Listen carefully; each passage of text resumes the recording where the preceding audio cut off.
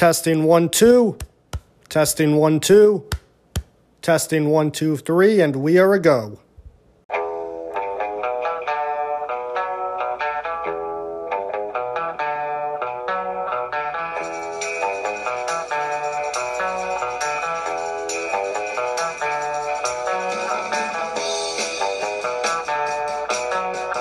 All right. Welcome to another episode of the Lonely Heart Sports Podcast, episode number 3 of 2022.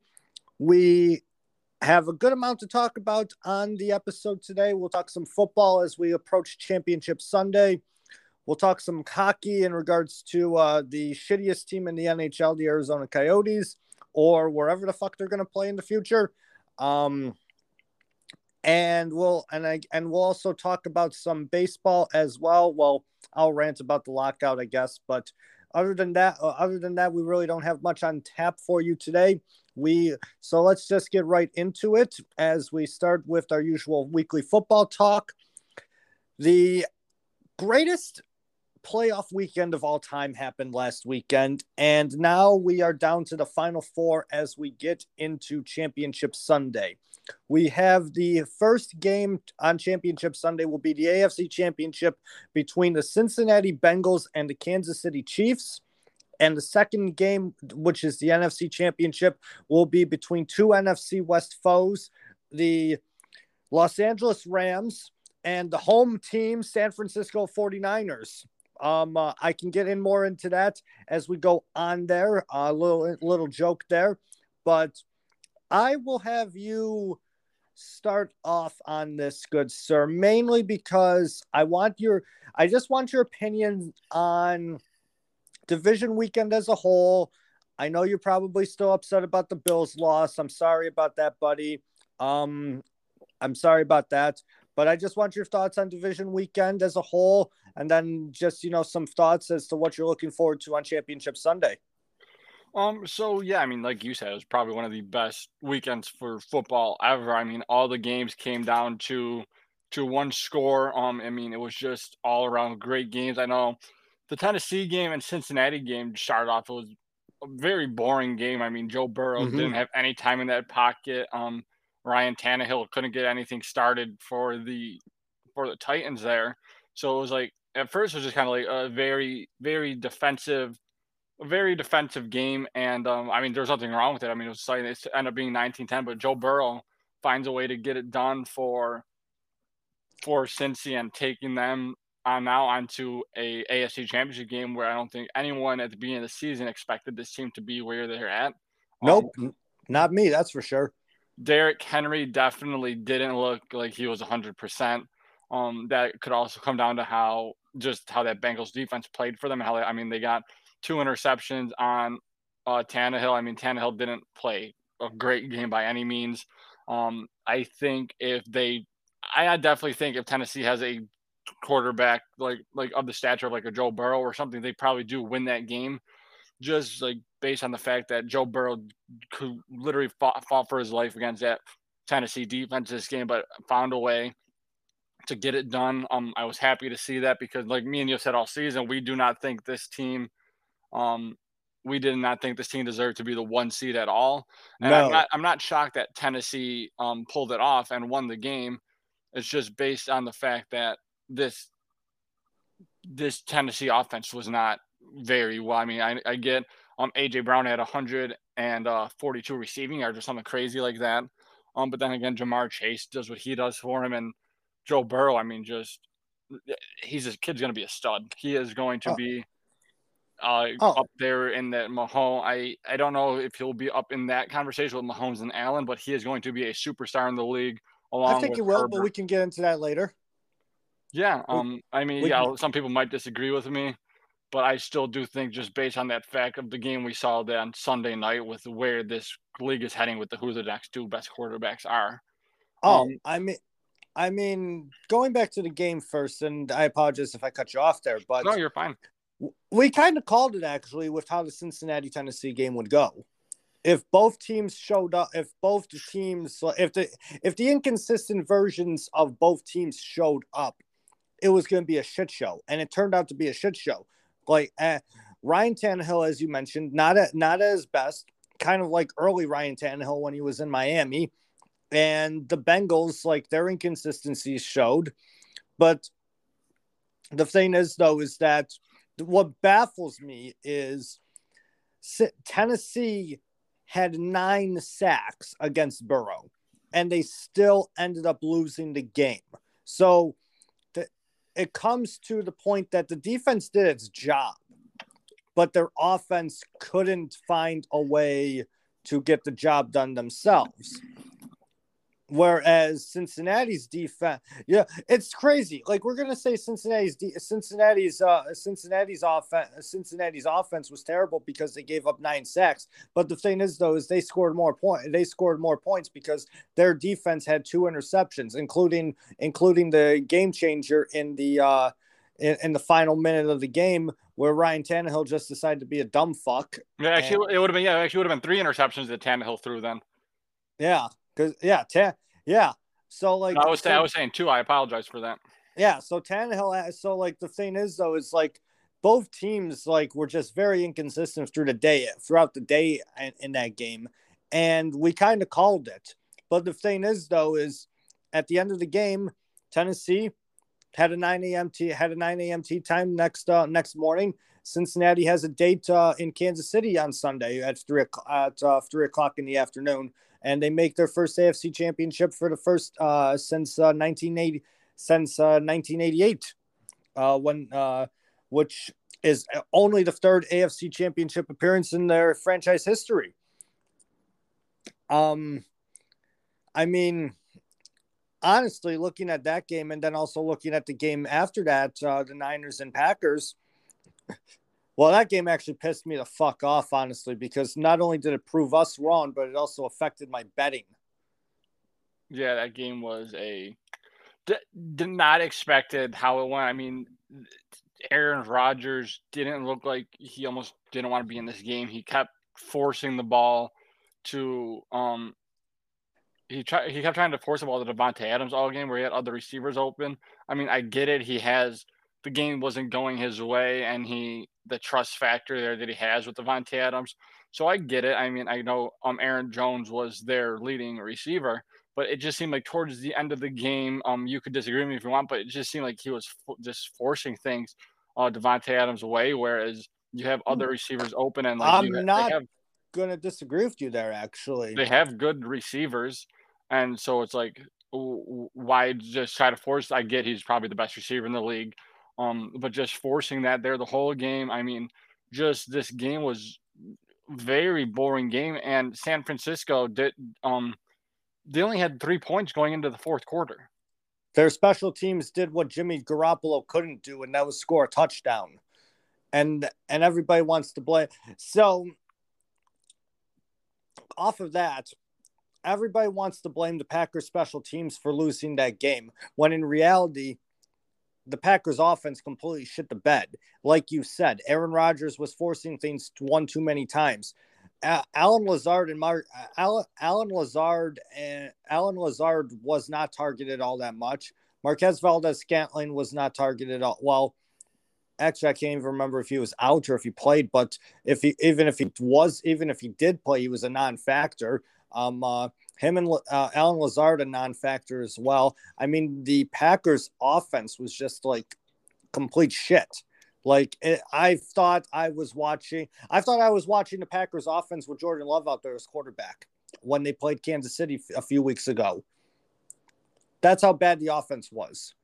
And I don't know if I give the credit to San Francisco for playing great defense, or I don't know if we just call this Packers team an all-time choke job based on what they have, because we know what their weakness was.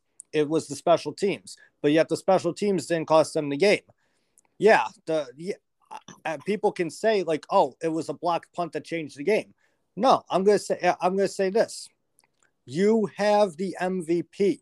You have one of the top 5 wide receivers in the league. You have a great rushing attack. You have one of the best defenses in the league. You have one of the best defenses in the league. The defense did play good. The defense played good. The offense shit the bed.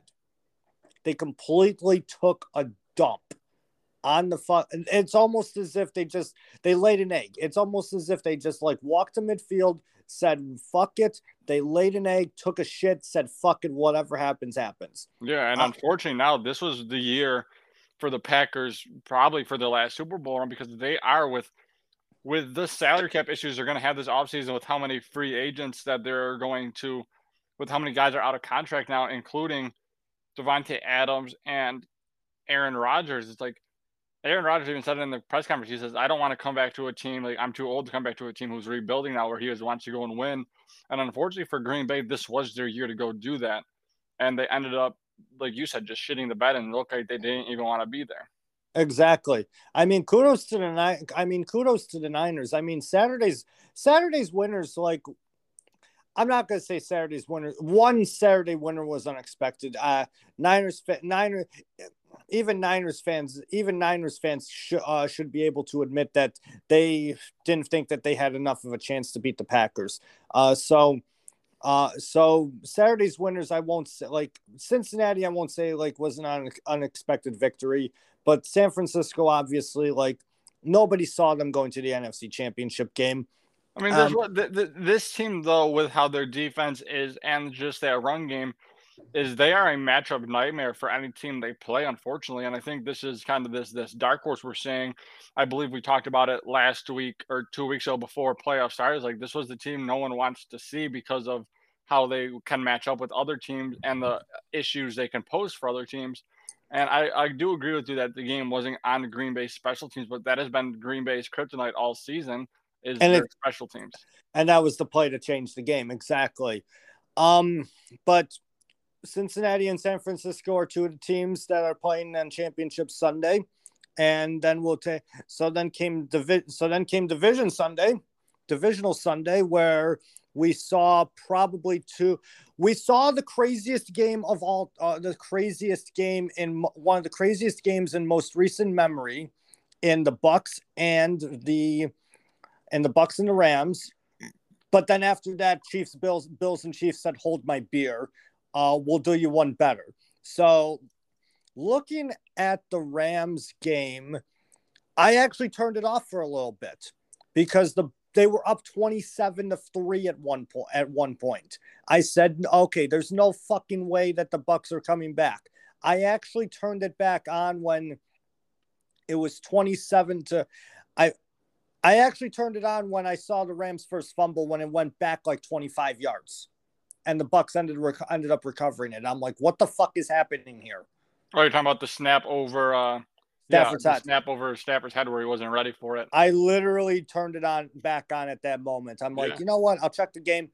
Boom, ball goes over his head. I'm like, what the fuck did I just see here? And you could see as soon as that happened, though, you saw just all of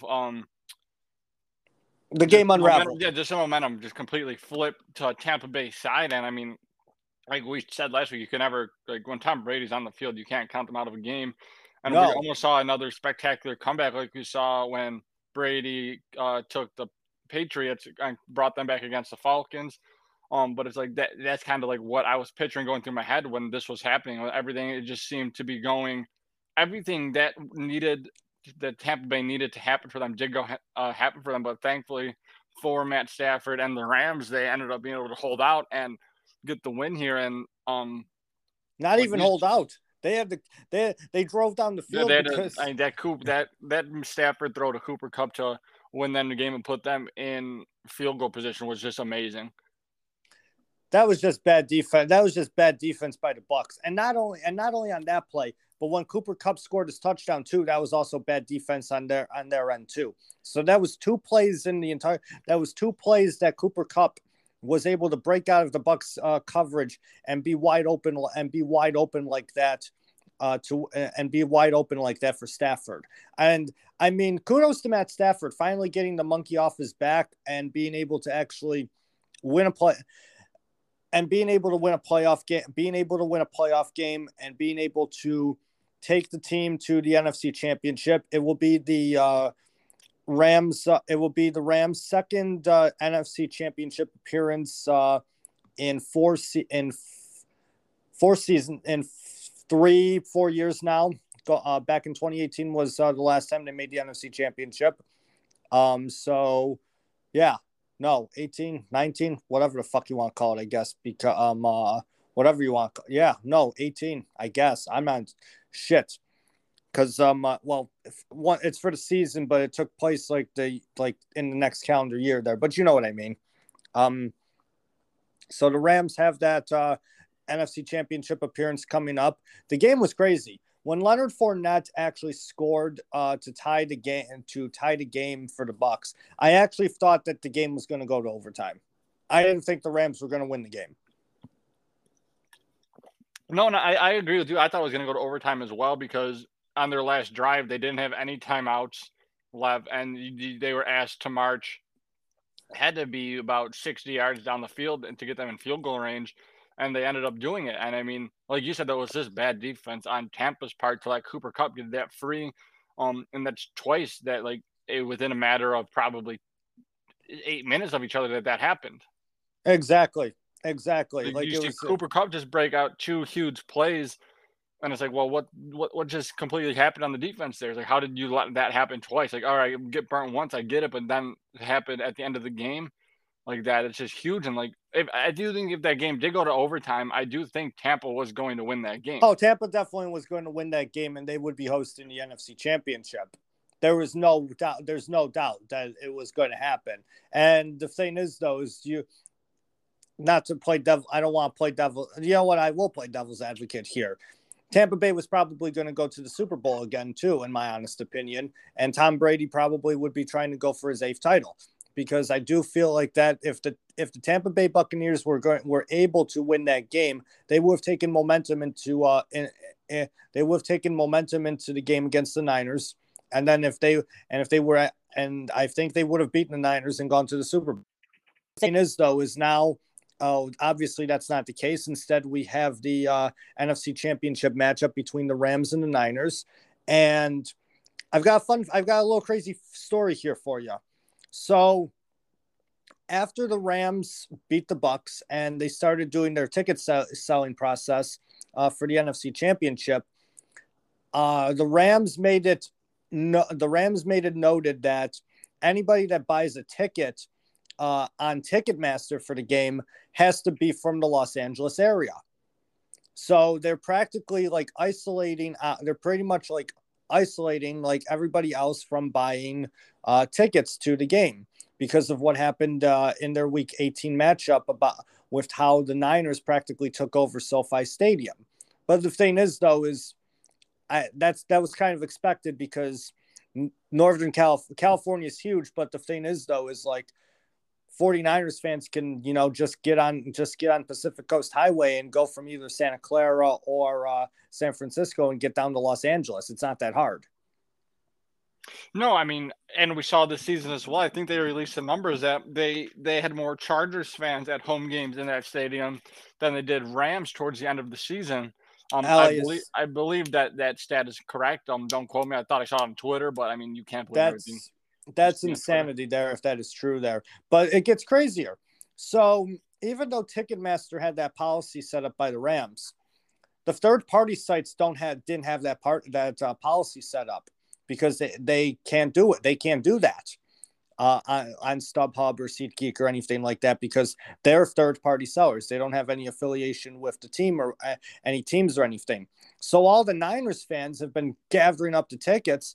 And once again, it actually looks like that there may be more Niners fans at a Rams home game than there will be Rams fans. Yeah, it's going to be. But I mean, does that 49ers fans, I always do travel well?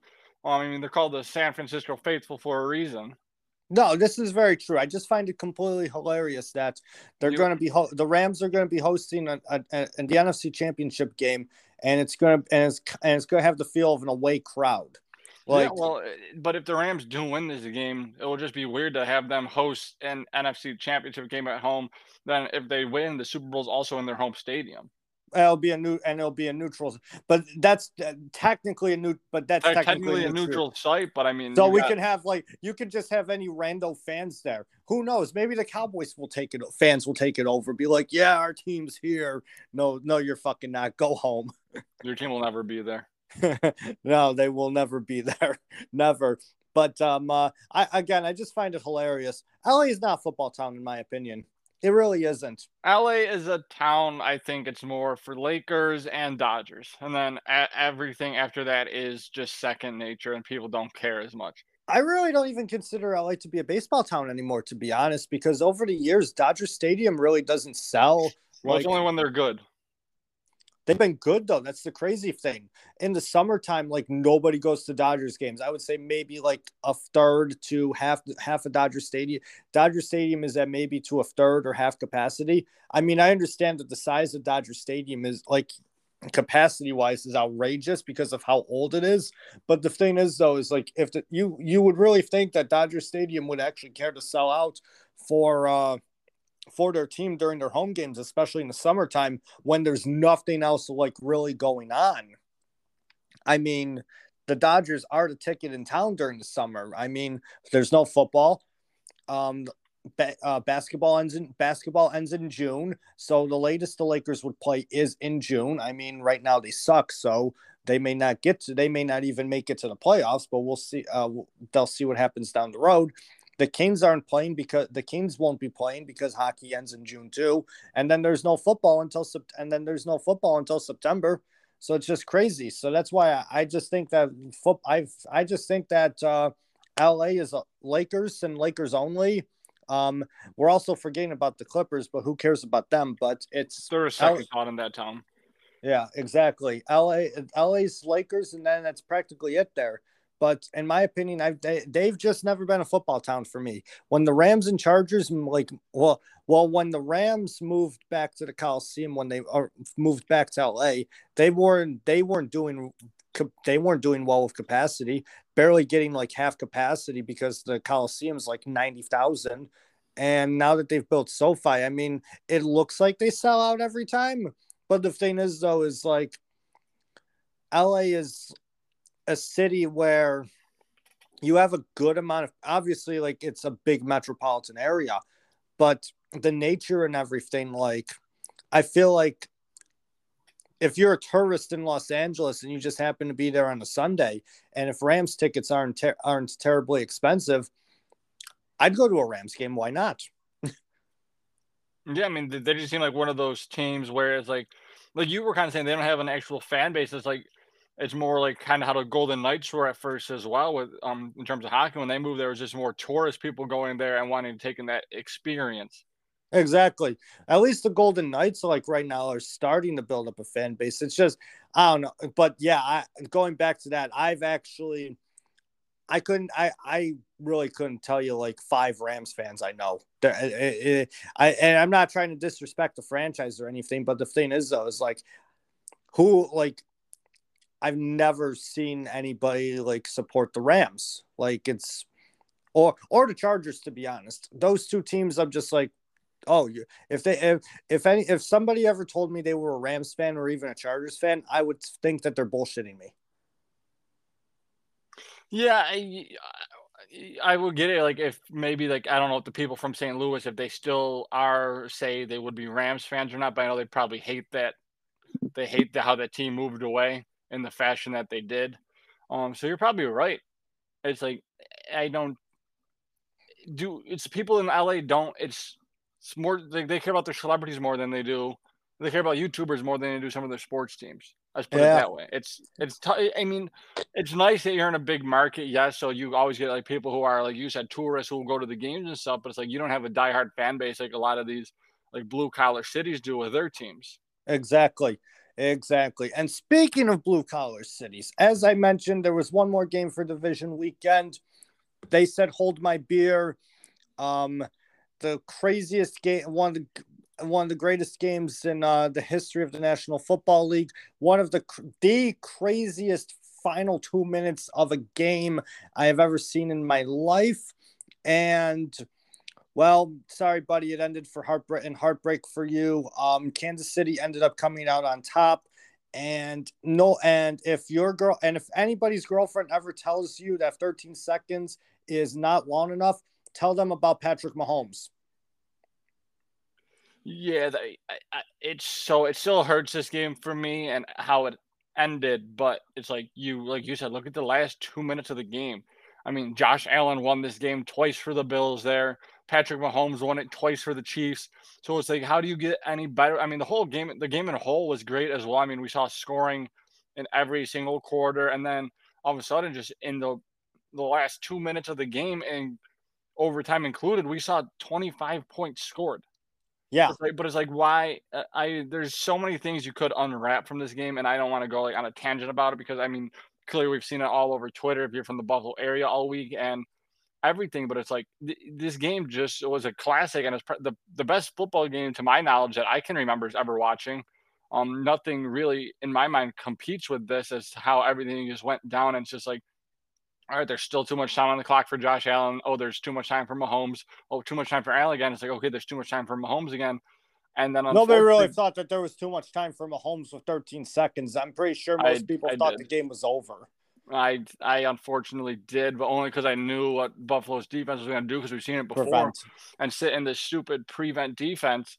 And it's like, why? I mean, you've played them besides one Tyreek Hill just um, breakaway touchdowns. Like, we didn't really see this defense get burnt too much. Yes, they were moving the ball down the field, but you can't sit in prevent defense when the team still has 3 timeouts left.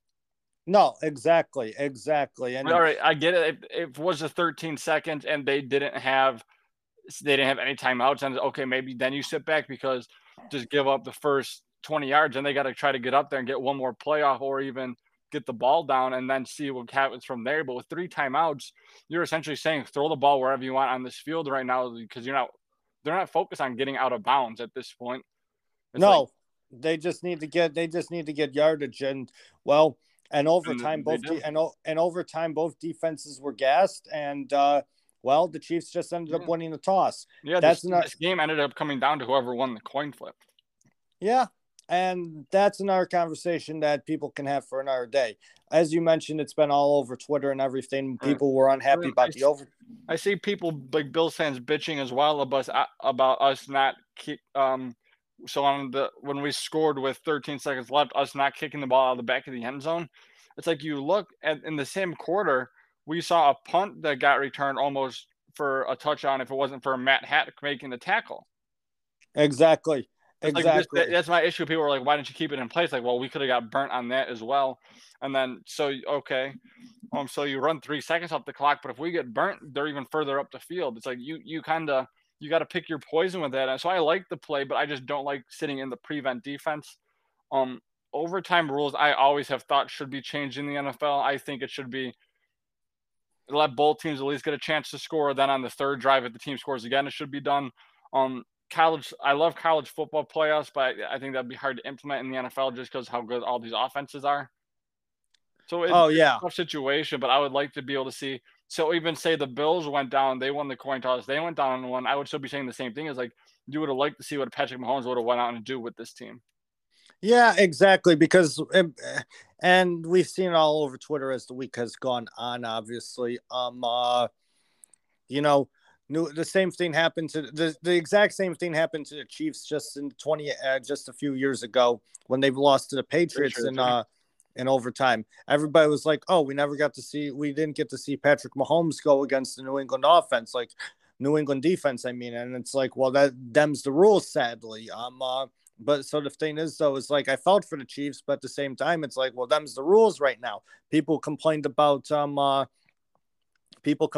it back then, and well, more people complained about it back then because nobody wanted to see Brady in another Super Bowl. Let's be honest here. My thing is, and the thing is, there is like the same thing happened in a way, not because that it was like, oh, here we go, Pat Mahomes to another AFC Championship game. Everybody was so smitten with what Josh Allen had done, practically carrying the team on his back. And it's like, no, we never got.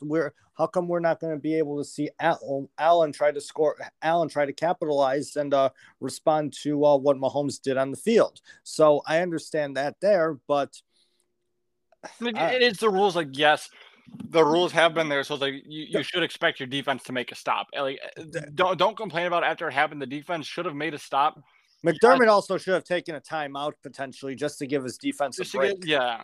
I mean, you let them go down the field with how many plays did it even take? Eight plays? Not even 8 plays. I think it took like 7 or 6 or 7. Oh no, I got it right. 8 plays, 75 yards. It's like, how do you let someone go 75 yards in 8 plays? It shouldn't be a thing. Yeah, exactly. So many thoughts to take away from the game as a whole. But the thing is, though, is like one thing that's clear and obvious out of this game is these are the best 2 quarterbacks in a long time for the NFL. Oh, 100%. This is we talked about it before the mainstream people were talking about it. This is the next generation's Brady Manning. And the thing is, though, is like, and I mentioned this, and I put this out on my own after the game had ended on Sunday night, and I said to myself, like, I said this on Twitter, and I said this to myself, and I'm pretty sure I talked to you about it like the next day. But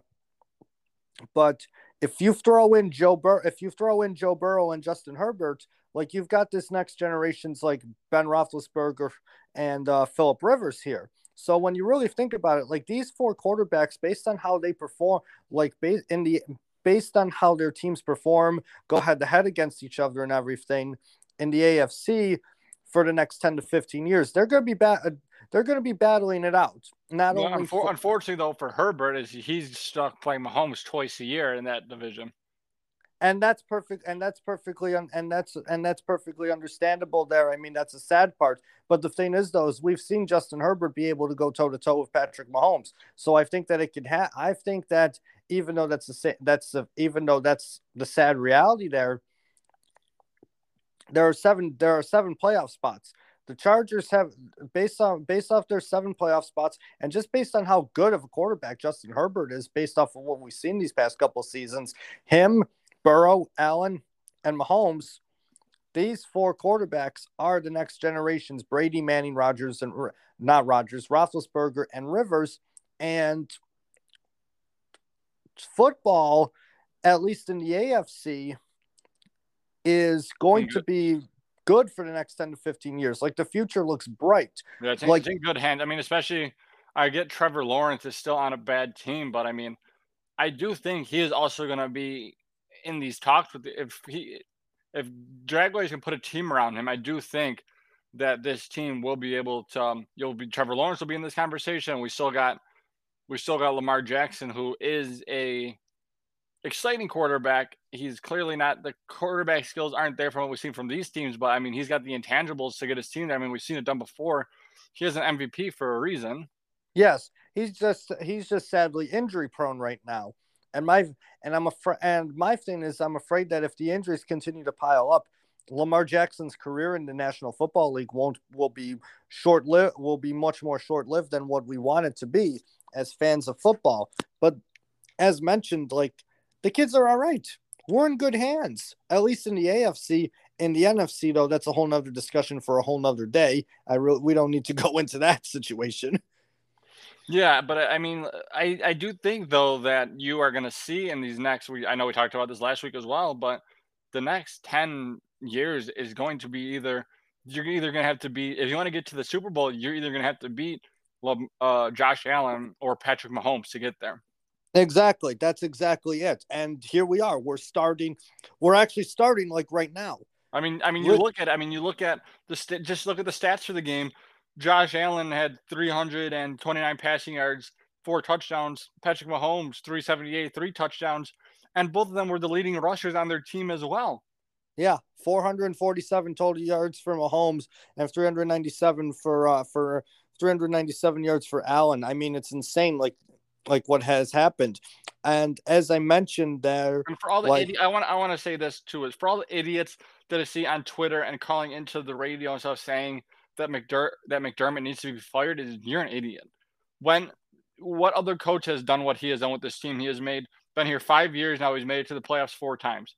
There have been you know what, fuck, I'm not even It's gonna like, how go into. idiotic do you have to be if you're a Bills fan to, like, not realize, like, we are blessed right now with what we have, and I'm very happy, though, that if Brian Daboll gets a job, they came out and said Josh Allen has say in the next offensive coordinator. That is huge for a quarterback, who is still young and learning, is he's gonna get a say in the team, and it gives him confidence knowing the team trusts him. I know his contract excuse me, that he got this past summer probably says that, but that's a huge step to be involved in a head coach or in a coordinator process to bring one in. Yeah.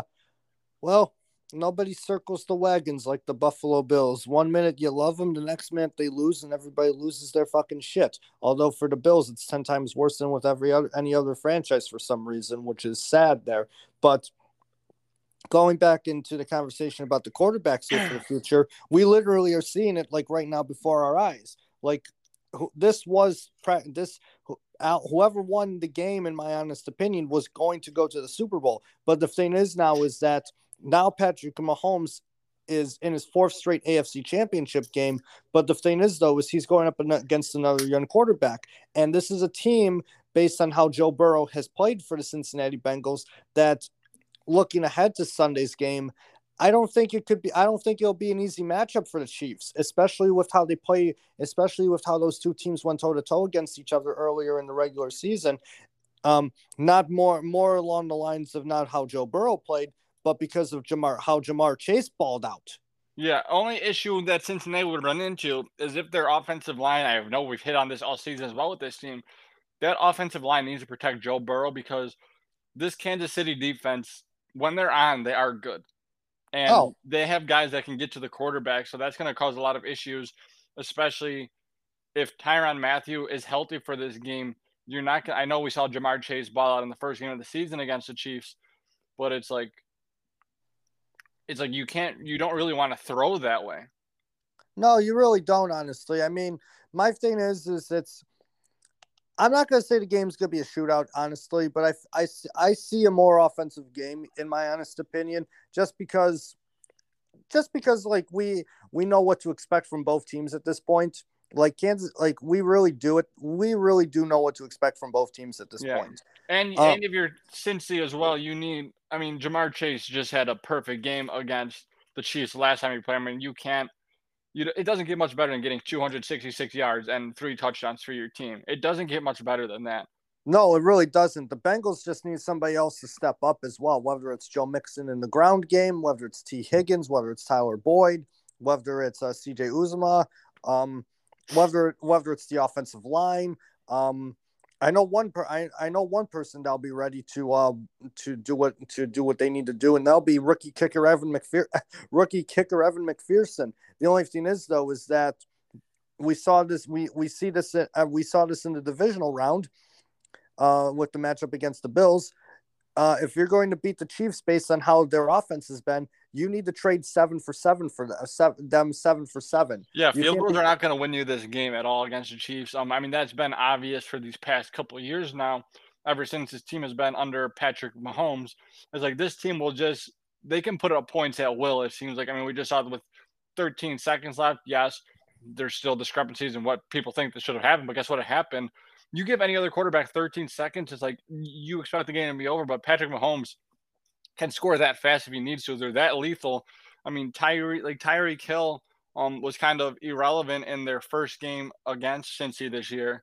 But it's like you just Tyreek Hill breaks one big play on you. It's like your defense is in shambles just based on that fact. Exactly.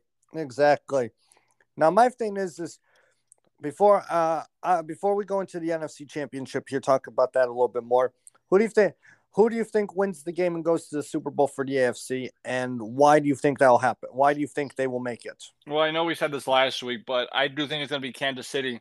We said last week, whoever wins this game is going to the Super Bowl, and I just think it's that these teams are too good. They have been in a situation in AFC Championship games now. What is it now? 4 years in a row they will be in AFC Championship game Yeah, and hosting too. hosting. 4 Yeah, years in a row hosting. so it's like it doesn't get much better than that. And like, I just think this team has been there, done that. They know what needs to be done. Whereas this Cincy team, they need to learn to crawl before they learn to walk. Clearly, I know I say that a lot with the teams, but it's true. You get these teams that are like seasoned in these games, and the lights are brighter now. And you got a quarterback I get who took in Joe Burrow, who has been on the national championship stage and everything, but it's still a little different. A little bit there. My heart wants to take the Bengals. I really want the Bengals and Niners to meet in the Super Bowl. I would like that as well, but I just unfortunately do think that this game will be Kansas City's game. No, this is going to be Kansas City's game to lose, and I think the Chiefs will win the game. Don't get me wrong. I really don't want to see the Super Bowl. My heart says Niners. My heart says Bengals Niners for the Super Bowl, but my head says Chiefs. Going into the NFC Championship here, looking at the factors here about the play of Matthew Stafford, the play of Cooper Kupp, the Rams defense, the play of Deebo Samuel, the play of Jimmy Garoppolo, the 49ers defense, 49ers special teams. Like, who do you think wins the NFC Championship and goes into who goes to the Super Bowl to represent them? The 49ers. This team, I mean, people forget 2 years ago this team was in a Super Bowl. It's basically the same exact team. And I do like I mean, this defense is one of the best in the NFL. Jimmy G won't lose you a football game. They're playing to win he's playing to win in spite of everybody that wants him gone from San Francisco for Trey Lance. Yeah, I mean, Jimmy G, he's a guy who won't lose you games. Clearly, like, he's not a special quarterback, but he's a guy that will get you the job done for you. He's not going to have any really stupid turnovers. I know clearly people can say, but he's thrown 2 interceptions in the postseason now, but it's like, he's not that guy that's going to cost you a game just based on his arm strength. I mean, they're so strong in their running game. I mean, you got Elijah Mitchell, who has been on a tear. You got Deebo Samuel, who is just like, he's RB1, wide receiver one, Swiss Army knife, QB1. can do anything for you. And this defense is going to give Matt Stafford problems.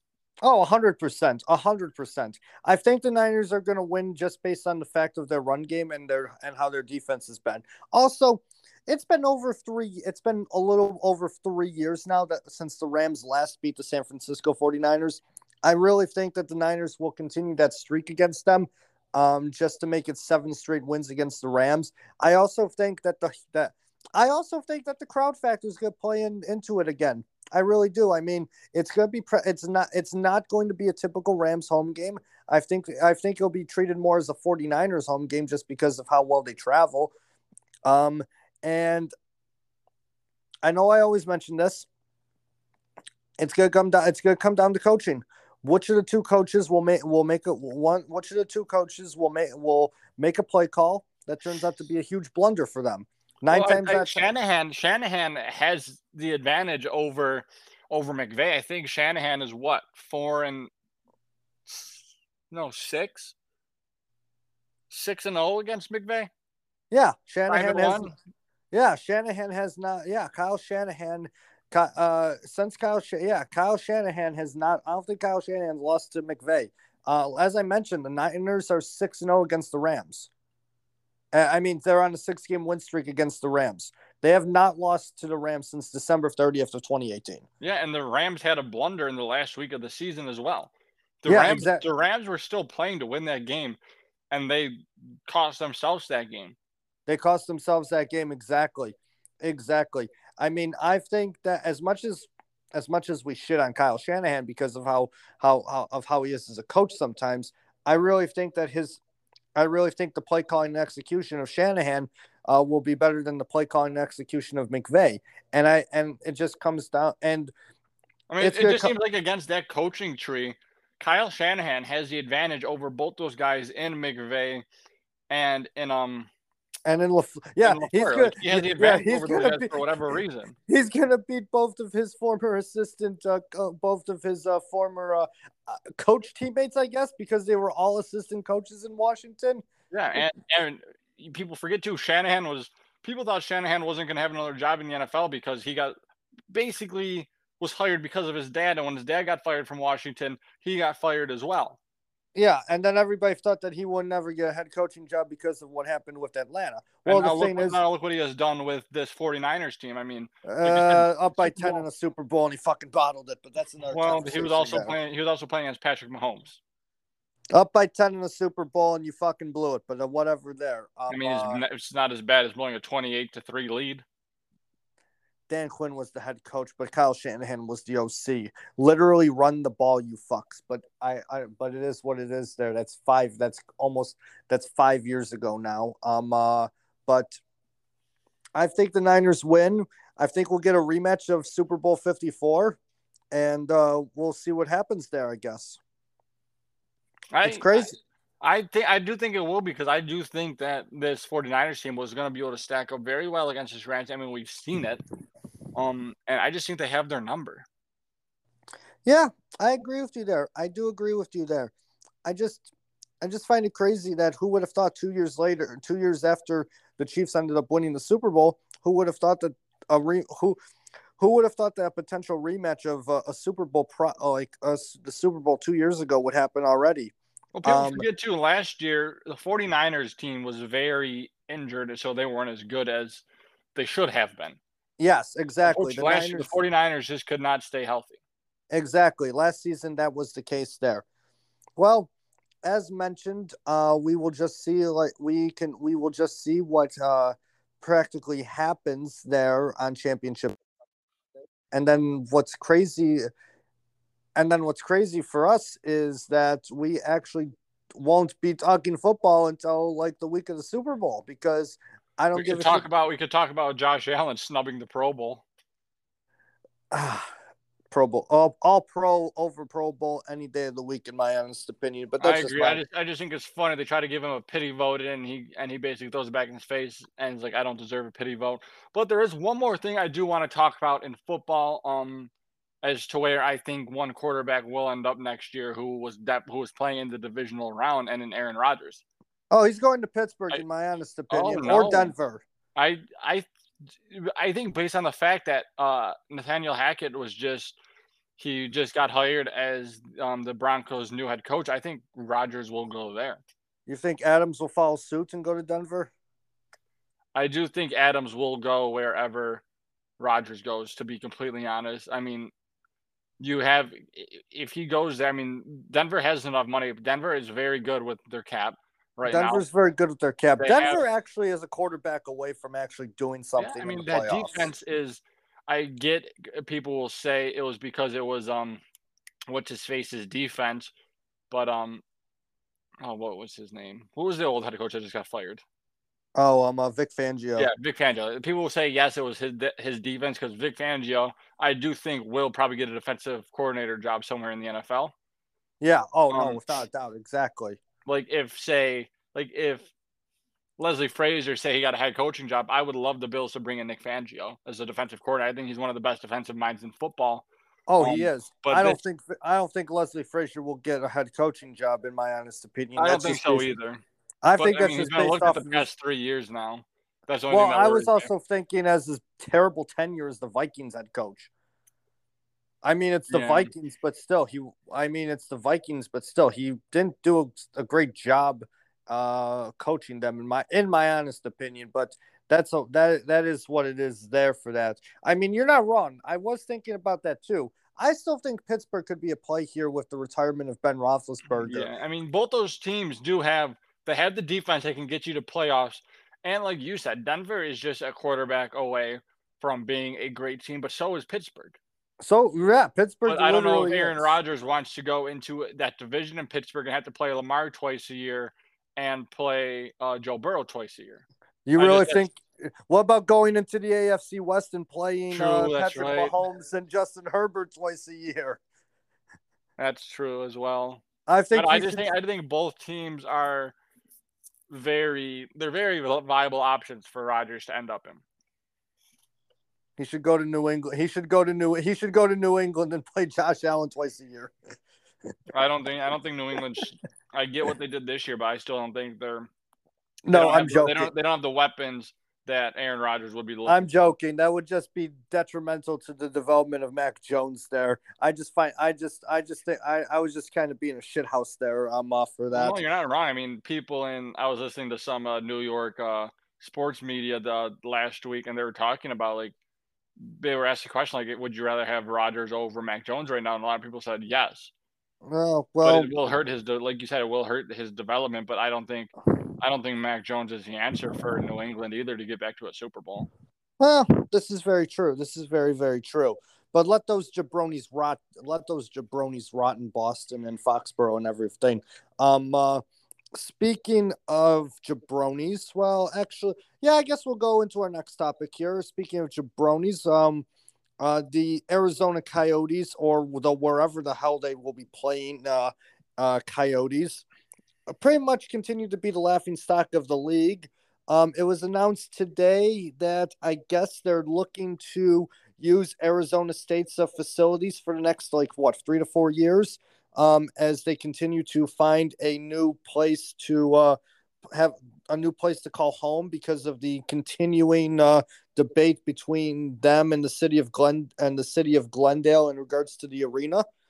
Am I right there? Is that exactly how this is playing out here? Yeah, basically they're going to a stadium that has about 5,000 seats. But do the Coyotes even have 5,000 fans? That's what I'm thinking. This if this did happen, it's not going to hurt them. I mean, their ticket sales aren't. I doubt they sell 5,000 tickets a game. No, but this just does bring up the fact that possibly Matthews to Arizona, based on the fact that Matthews did say he wanted to play college hockey in Arizona.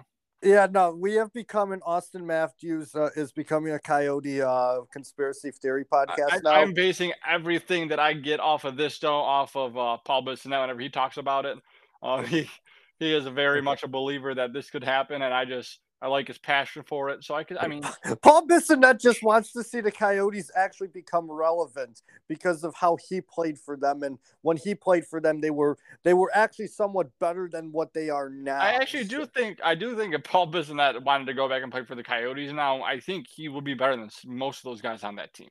This is very, very true. Paul Bissonnette could probably do a lot better than almost anybody on the current Coyotes squad. The Coyotes are just a laughing stock of the NHL, and they're even a bigger laughing stock than the Sabres are. This is very true. This is very, very true. I mean, they've been having the ongoing debate and debacle with the city of Glendale now for the past few months because of back taxes and rent being owed and everything, which apparently somehow mysteriously got paid off. The city still doesn't want them to be there in the arena. The Coyotes are going to say, okay, we'll look to move then. And I guess the rumor mill has been circulating about whether or not they'll either stay in Arizona. If they stay in Arizona, will they stay in Glendale? Will they go to Phoenix? Or if they leave Arizona, where will they move to? Will they move down to Texas? Will they move to Quebec? Will they move to will they stay out west but move into a different state out west? Will the franchise move to somewhere else in Canada? Nobody really knows what the hell's going on here in this complete shit show of a situation. I've heard a lot of talk about Flagstaff. Really? Yeah. Flagstaff. Interesting. That's what I have heard. Interesting. Flagstaff is more of I would probably consider it more. I get it's still in Arizona, but at least you get some snow up there. This is very true. Make it more hockey friendly for people, because I know every time people do think hockey like cities, you think in the cold cities. So, this is very, very true. Hockey. I'm gonna be completely honest here. I've always felt that hockey out west, and this is gonna sound terrible, and I really don't care at this point. But I always have felt hockey out west has been a joke, in my honest opinion. Oh, I 100% agree. I don't care that the Canes have won 2 Stanley Cups. Kudos to them. But other than that, hockey out west has been nobody really cares. Nobody really, really cares about it. Not up until this year with Zegras and his Ducks. What he's doing, he's just bringing ice to the game, and the Ducks right now are in second place in the Pacific. He scored a Michigan today, actually, and he scored 2 goals tonight. Actually, he had a nice snipe as well. Yeah, I mean, the thing is, though, is we mentioned the Kings. The Kings aren't actually playing bad right now. Quentin Byfield actually just scored his first goal of his career actually tonight against the Isles. Yeah, they're the Kings are also in. They're in third place in the Pacific, so it's like right now both of those Western teams are sitting in playoff spots. But I do get where you're coming from with hockey. It seems like out west is a joke, and same thing like people thought about Florida for a long time and Carolina. I get Florida has, I get all three of those cities. Like you got Tampa and Florida who are top in the Atlantic, and then you got the Hurricanes who are top in the Metropolitan. And people thought these teams were jokes for a while just based on the fact that they couldn't get asses in seats. Well, I mean, Florida is the best. The Florida Panthers are practically running away with everything right now, being one of the best teams in hockey, and they still can't get asses in seats, which is kind of embarrassing, actually. Where I mean, they're not at poverty level asses in seats like the Coyotes are, but still, I mean, it is kind of embarrassing. It is, in my honest opinion. But with the whole Coyotes debacle and situation, I mean, my thought process is I always thought. I don't know. I always feel like the nostalgia of bringing back the Quebec Nordique or the Quebec Nordique. But the thing is, though, is like I really can't see them going back to. I can't see another NHL team going into Quebec, especially with how the money situation in Quebec is, and also working with the Quebec provincial government to bring a second team in, and then also would the ownership group want to compete with the Canadians as well? So I don't know. Maybe it's time I stop. Maybe it's time I give up on hoping that the Quebec Nordique will be revived or revitalized or whatever. Yeah, there's unfortunately not enough money in Quebec to have two hockey teams there, and Montreal is their babies up there.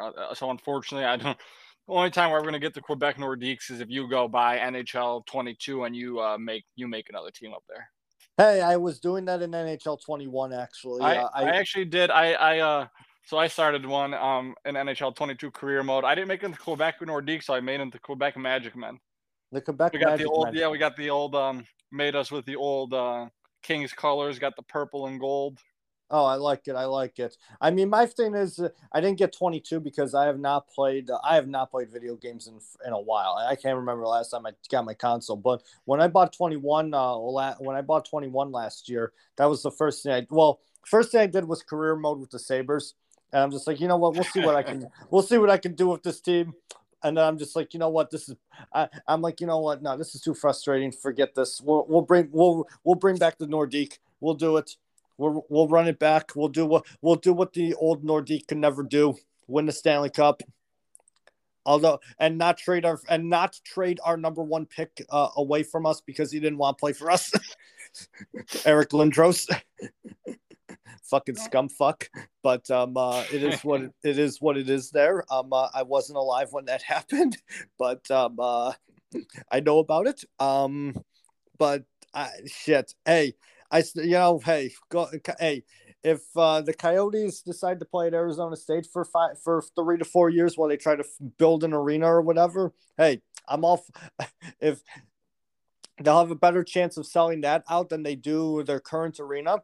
And as we mentioned, like Austin Matthews, future Arizona Coyote, always wanted to play college hockey, always wanted to go to Arizona State.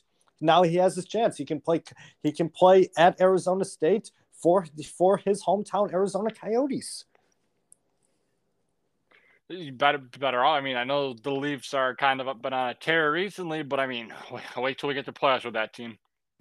Wait till you experience wait till free agency when you're going to be spending when you're going to be making 1 year $500,000 deals with a bunch of career minor leaguers for your third and fourth lines and also your second and third line defense. They're going to have to give them the Sabres contracts, the 1 year $750. Yeah, for career minor leaguers for your third and fourth liners and also your third line defense potentially. Yeah, Arizona might as well just pull out the checkbook now. Be like, Austin, come home. We will welcome you with open arms. Money talks. Money talks. Yeah, Coyotes have none though. They would need to give away the rights to use Arizona State to Toronto to get Austin Matthews. Why don't we just make a GoFundMe to get Matthews to Arizona? You know, why has Paul Bissonnette not started that? I don't. Would that even be legal? Let's be honest. Use the sales from Pink Whitney. Come on now. They could probably get Matthews there with the sales from those. Exactly, and it probably is illegal, but it doesn't hurt to try.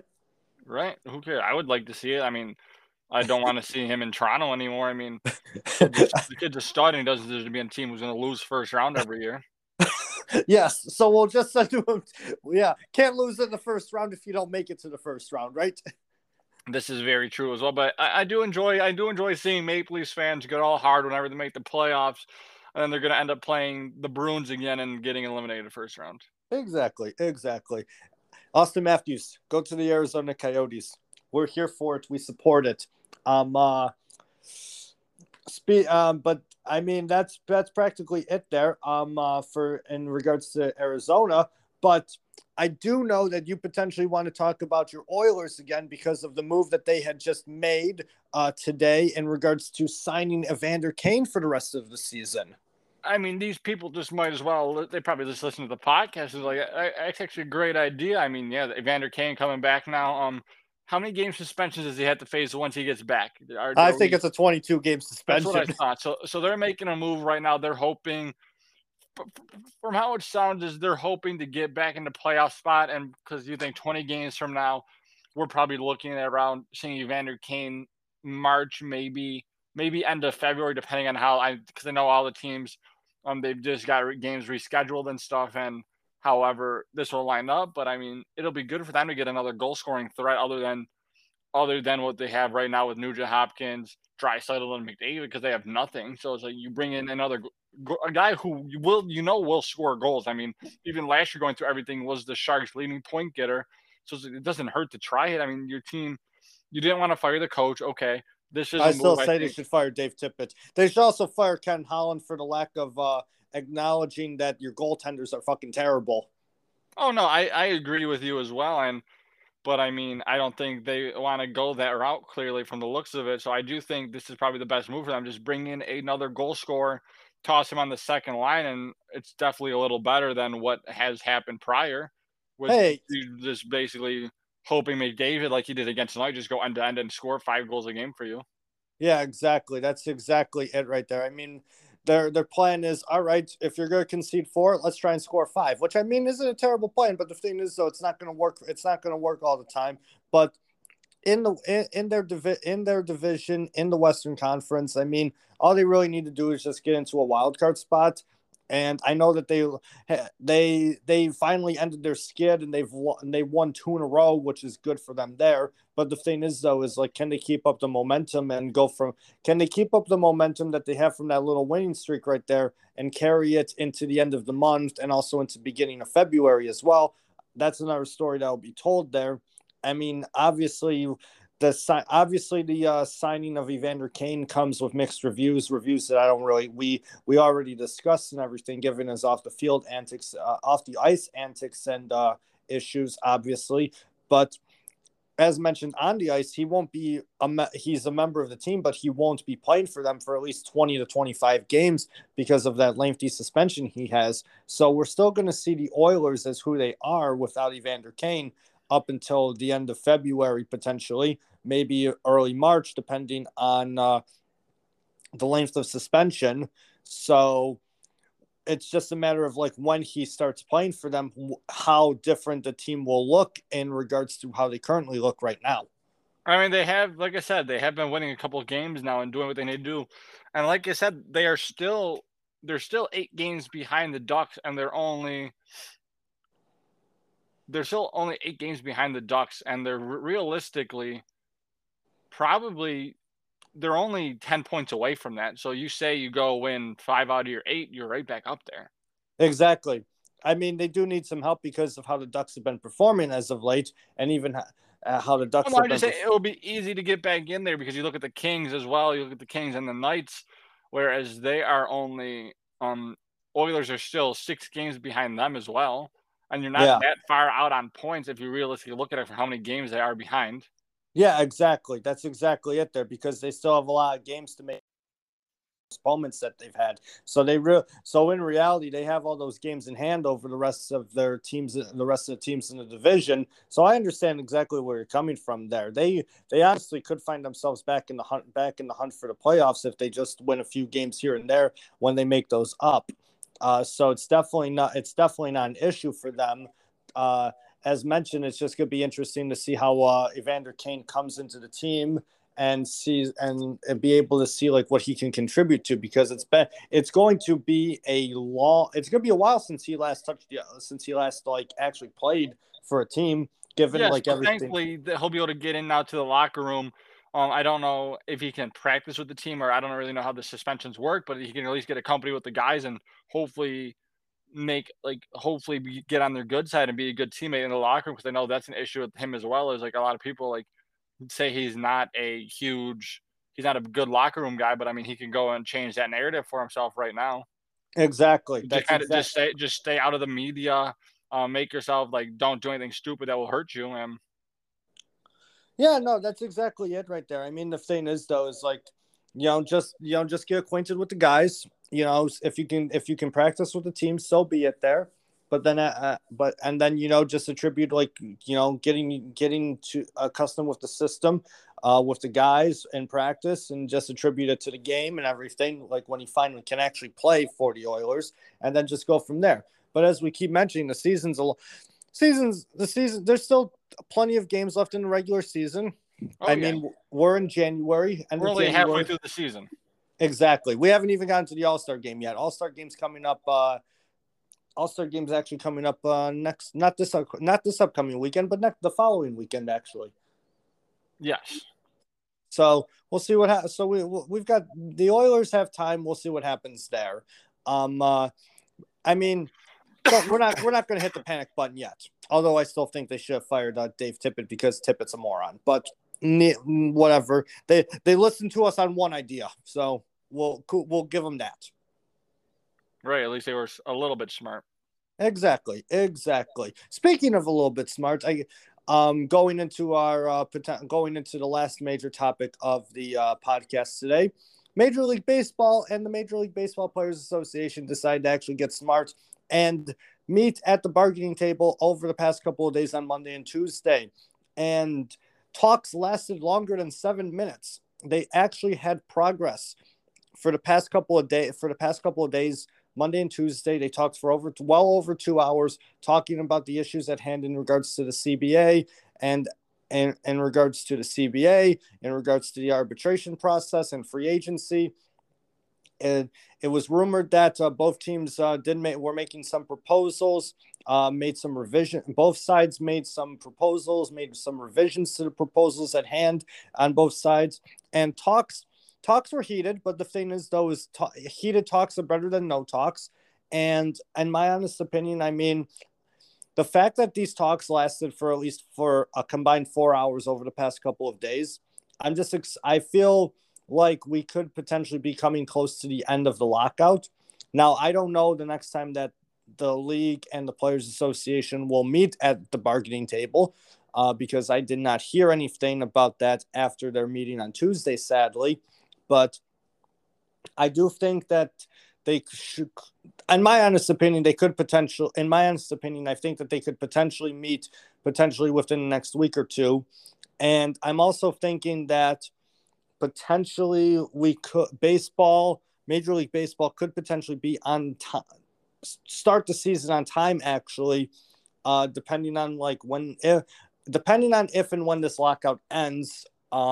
If it ends, say, maybe potentially sometime in February, they can finish up the arbitration period and free agency period and start up spring training as such, because they do. I don't think teams plan on canceling any games. I don't think the league wants to cancel any games. I saw on Twitter a couple of days ago that the Yankees were already starting to sell tickets for their opening homestand against the Red Sox. You said when you went down to Florida, you said that you were seeing like schedules for like spring training, Sarasota, correct? Yes, yeah, I saw they had the Braves and the Orioles schedules out for spring training and stuff. So and it looked like that they were slated to start on time like when pitchers and Yeah. catchers and players report in February, correct? Yeah, everything seemed to be on time for that, and like it'd be like a typical MLB season startup. So hopefully that's a good sign. I mean, yeah, these so based off of that and based off of what you saw down there in Sarasota, and then based off of what the Yankees are trying to do selling tickets for the opening homestand, teams are preparing to start the season on time. So it makes me wonder it makes me wonder what the teams know that we don't, in my honest opinion. I really Because of that, I really feel like we could be and nearing the end of the lockout very soon. It's just going to be that the process after the lockout, like how smooth or quick will everything be to get the season to start on time? Because opening days like March 31st, April 1st. So, and we're going to be in February just in a few days, actually. So it would be so based on the calendar of based on the baseball calendar here, if the lockout were to say end next week, pitchers and catchers always report like right after the Super Bowl, kind of like right around that period of Valentine's Day. So I would say maybe pitchers and catchers could report mid to late February. After that, the rest of the squad can report to spring training around maybe a couple days after that. But then the only thing that would need to be figured out is finishing up the arbitration process for the players that need to avoid that, and also just finishing up the free agency period before spring training starts. Obviously, all that would need to be taken care of before pitchers, catchers, and the rest of the team can report to their sites either in Florida or in Arizona. But I don't know. I guess we'll just see what happens. I'm just glad that progress compared to earlier in the month and even like last month when they weren't talking at all or were only talking for 7 minutes. So I guess we'll just see what happens as the days go on, and hopefully, potentially, the lockout ends sometime in February. Yeah, hopefully, especially for I know you're a very like diehard baseball fan, so hopefully for you that the season can just get started normal and it's like none of this ever happened. Yeah, I need something to yell at, and I need something on TV to yell at in the summer. To be honest, honestly, like if I'm not gonna go, if I don't have plans or whatever, I'll just put the Yankees game on like during the day or at night or whatever. It'll give me something to yell at on TV. Plus I can also do my I need my banter with Paiska on Facebook. Like I can't keep I need something to I need the banter to continue. I can't recycle stuff about football and basketball with him in June, July, and August here. When in reality, it's like, no, Paiska, I just want to shit on your Red Sox because because they fucking suck and they're a bunch of jabronis. By the way, Paiska, fuck the Red Sox. Never gonna win anything. Laka, hope you're doing well though. There we go. We got the shout out in too. But that's another reason too. But I also I just enjoy talking baseball. I really don't want to keep talking about a lockout for baseball. Don't really need to do that. I do want to, I do just want to go into one more thing about baseball, non-lockout related. The Baseball Hall of Fame induction announcement was made yesterday, Monday, 1 to 2 days, and only one person got inducted off of the ballot. And I'm surprised Paiska didn't talk about as much on Facebook. David Ortiz was the only one on the ballot to get inducted into the Hall of Fame, but David Ortiz will be inducted in the class of 2022 off of the ballot alongside seven other people that were announced to be inducted off of the Old Timers Committee back a few months ago. So the official class of 2022 will be a class of 8. And I feel like more people were mad that Barry Bonds and Roger Clemens were not inducted than were happy that David Ortiz got inducted. My thing is this in regards to that. Barry Bonds and Roger Clemens got accused of taking steroids. Roger Clemens had to testify in front of the government about taking steroids. So did Barry Bonds, actually. Yes, David Ortiz did test positive for steroids, But the thing is, though, is I understand like why people are upset about this, especially with all the accolades that Bonds has, being the all-time home run leader, hitting the most home runs in a single season, most MVPs. Roger Clemens with over 4,000 strikeouts, over 300 wins, the World Series champion. I just think that the Hall actually needs to get its shit together, and instead of whining and complaining about the steroid era, just in if they're already inducting somebody that tested positive for steroids right now. They just chose to. So why not put the other two in at some point when they reach when they get on the committees when they get put on the committee's ballots in a couple of years to be talked about for induction again, because without you take away the steroid use by either one of those two, they're still Hall of Famers in my honest opinion, especially with the career that Bonds had in Pittsburgh, and even before Clemens went to New York, the career he had in Toronto and Boston, like spectacular career with his three Cy Youngs that he won. The Hall, I've been to the Baseball Hall of Fame 4 times, and they always talk about how they want to preserve the history of the game. They're not preserving the history of the game by refusing to induct 2 of the greatest players to have ever played the sport, whether or not they use performance-enhancing drugs or not. I think that they should induct them eventually, in my honest opinion, because of their contributions to the sport. But if you want to make a note that they use steroids, put it on their plaque. That's how you preserve the game. Mention their accolades, but also mention that they performed in the steroid era. Especially when you have the commissioner who led baseball in the steroid era and was inducted just a few years ago too, in Bud Selig. But I'll get off my soapbox about that. I don't want to go into it anymore, mainly just because I don't need to open up a whole can of worms on this topic here. But do you have any thoughts on anything I just mentioned there? No, like you said, I do think Bonds and Clemens should both be inducted. Like you said, if you want to preserve the game, put it on their plaques. But those two both changed the game in such different ways; they need to be on there. Oh, exactly. I will say this, though. Alex Rodriguez, I don't care that you have 696 home runs. I don't care that you have over 3,000 hits. You got suspended from the game not once but twice because of testing positive for steroids. You probably will never get it. And he's also – and honestly, I liked A-Rod at one point. I didn't like him towards the end of his baseball career. I'm actually liking him more now that he's retired than he was as a baseball player. But I still don't think he should ever get in because of his suspensions that he had, and they were lengthy ones too. But on that note, that's enough soapbox moment from you for baseball. Hopefully the lockout ends soon. Hopefully the induction process gets changed in terms of the election process and induction process for the Baseball Hall of Fame changes at some point.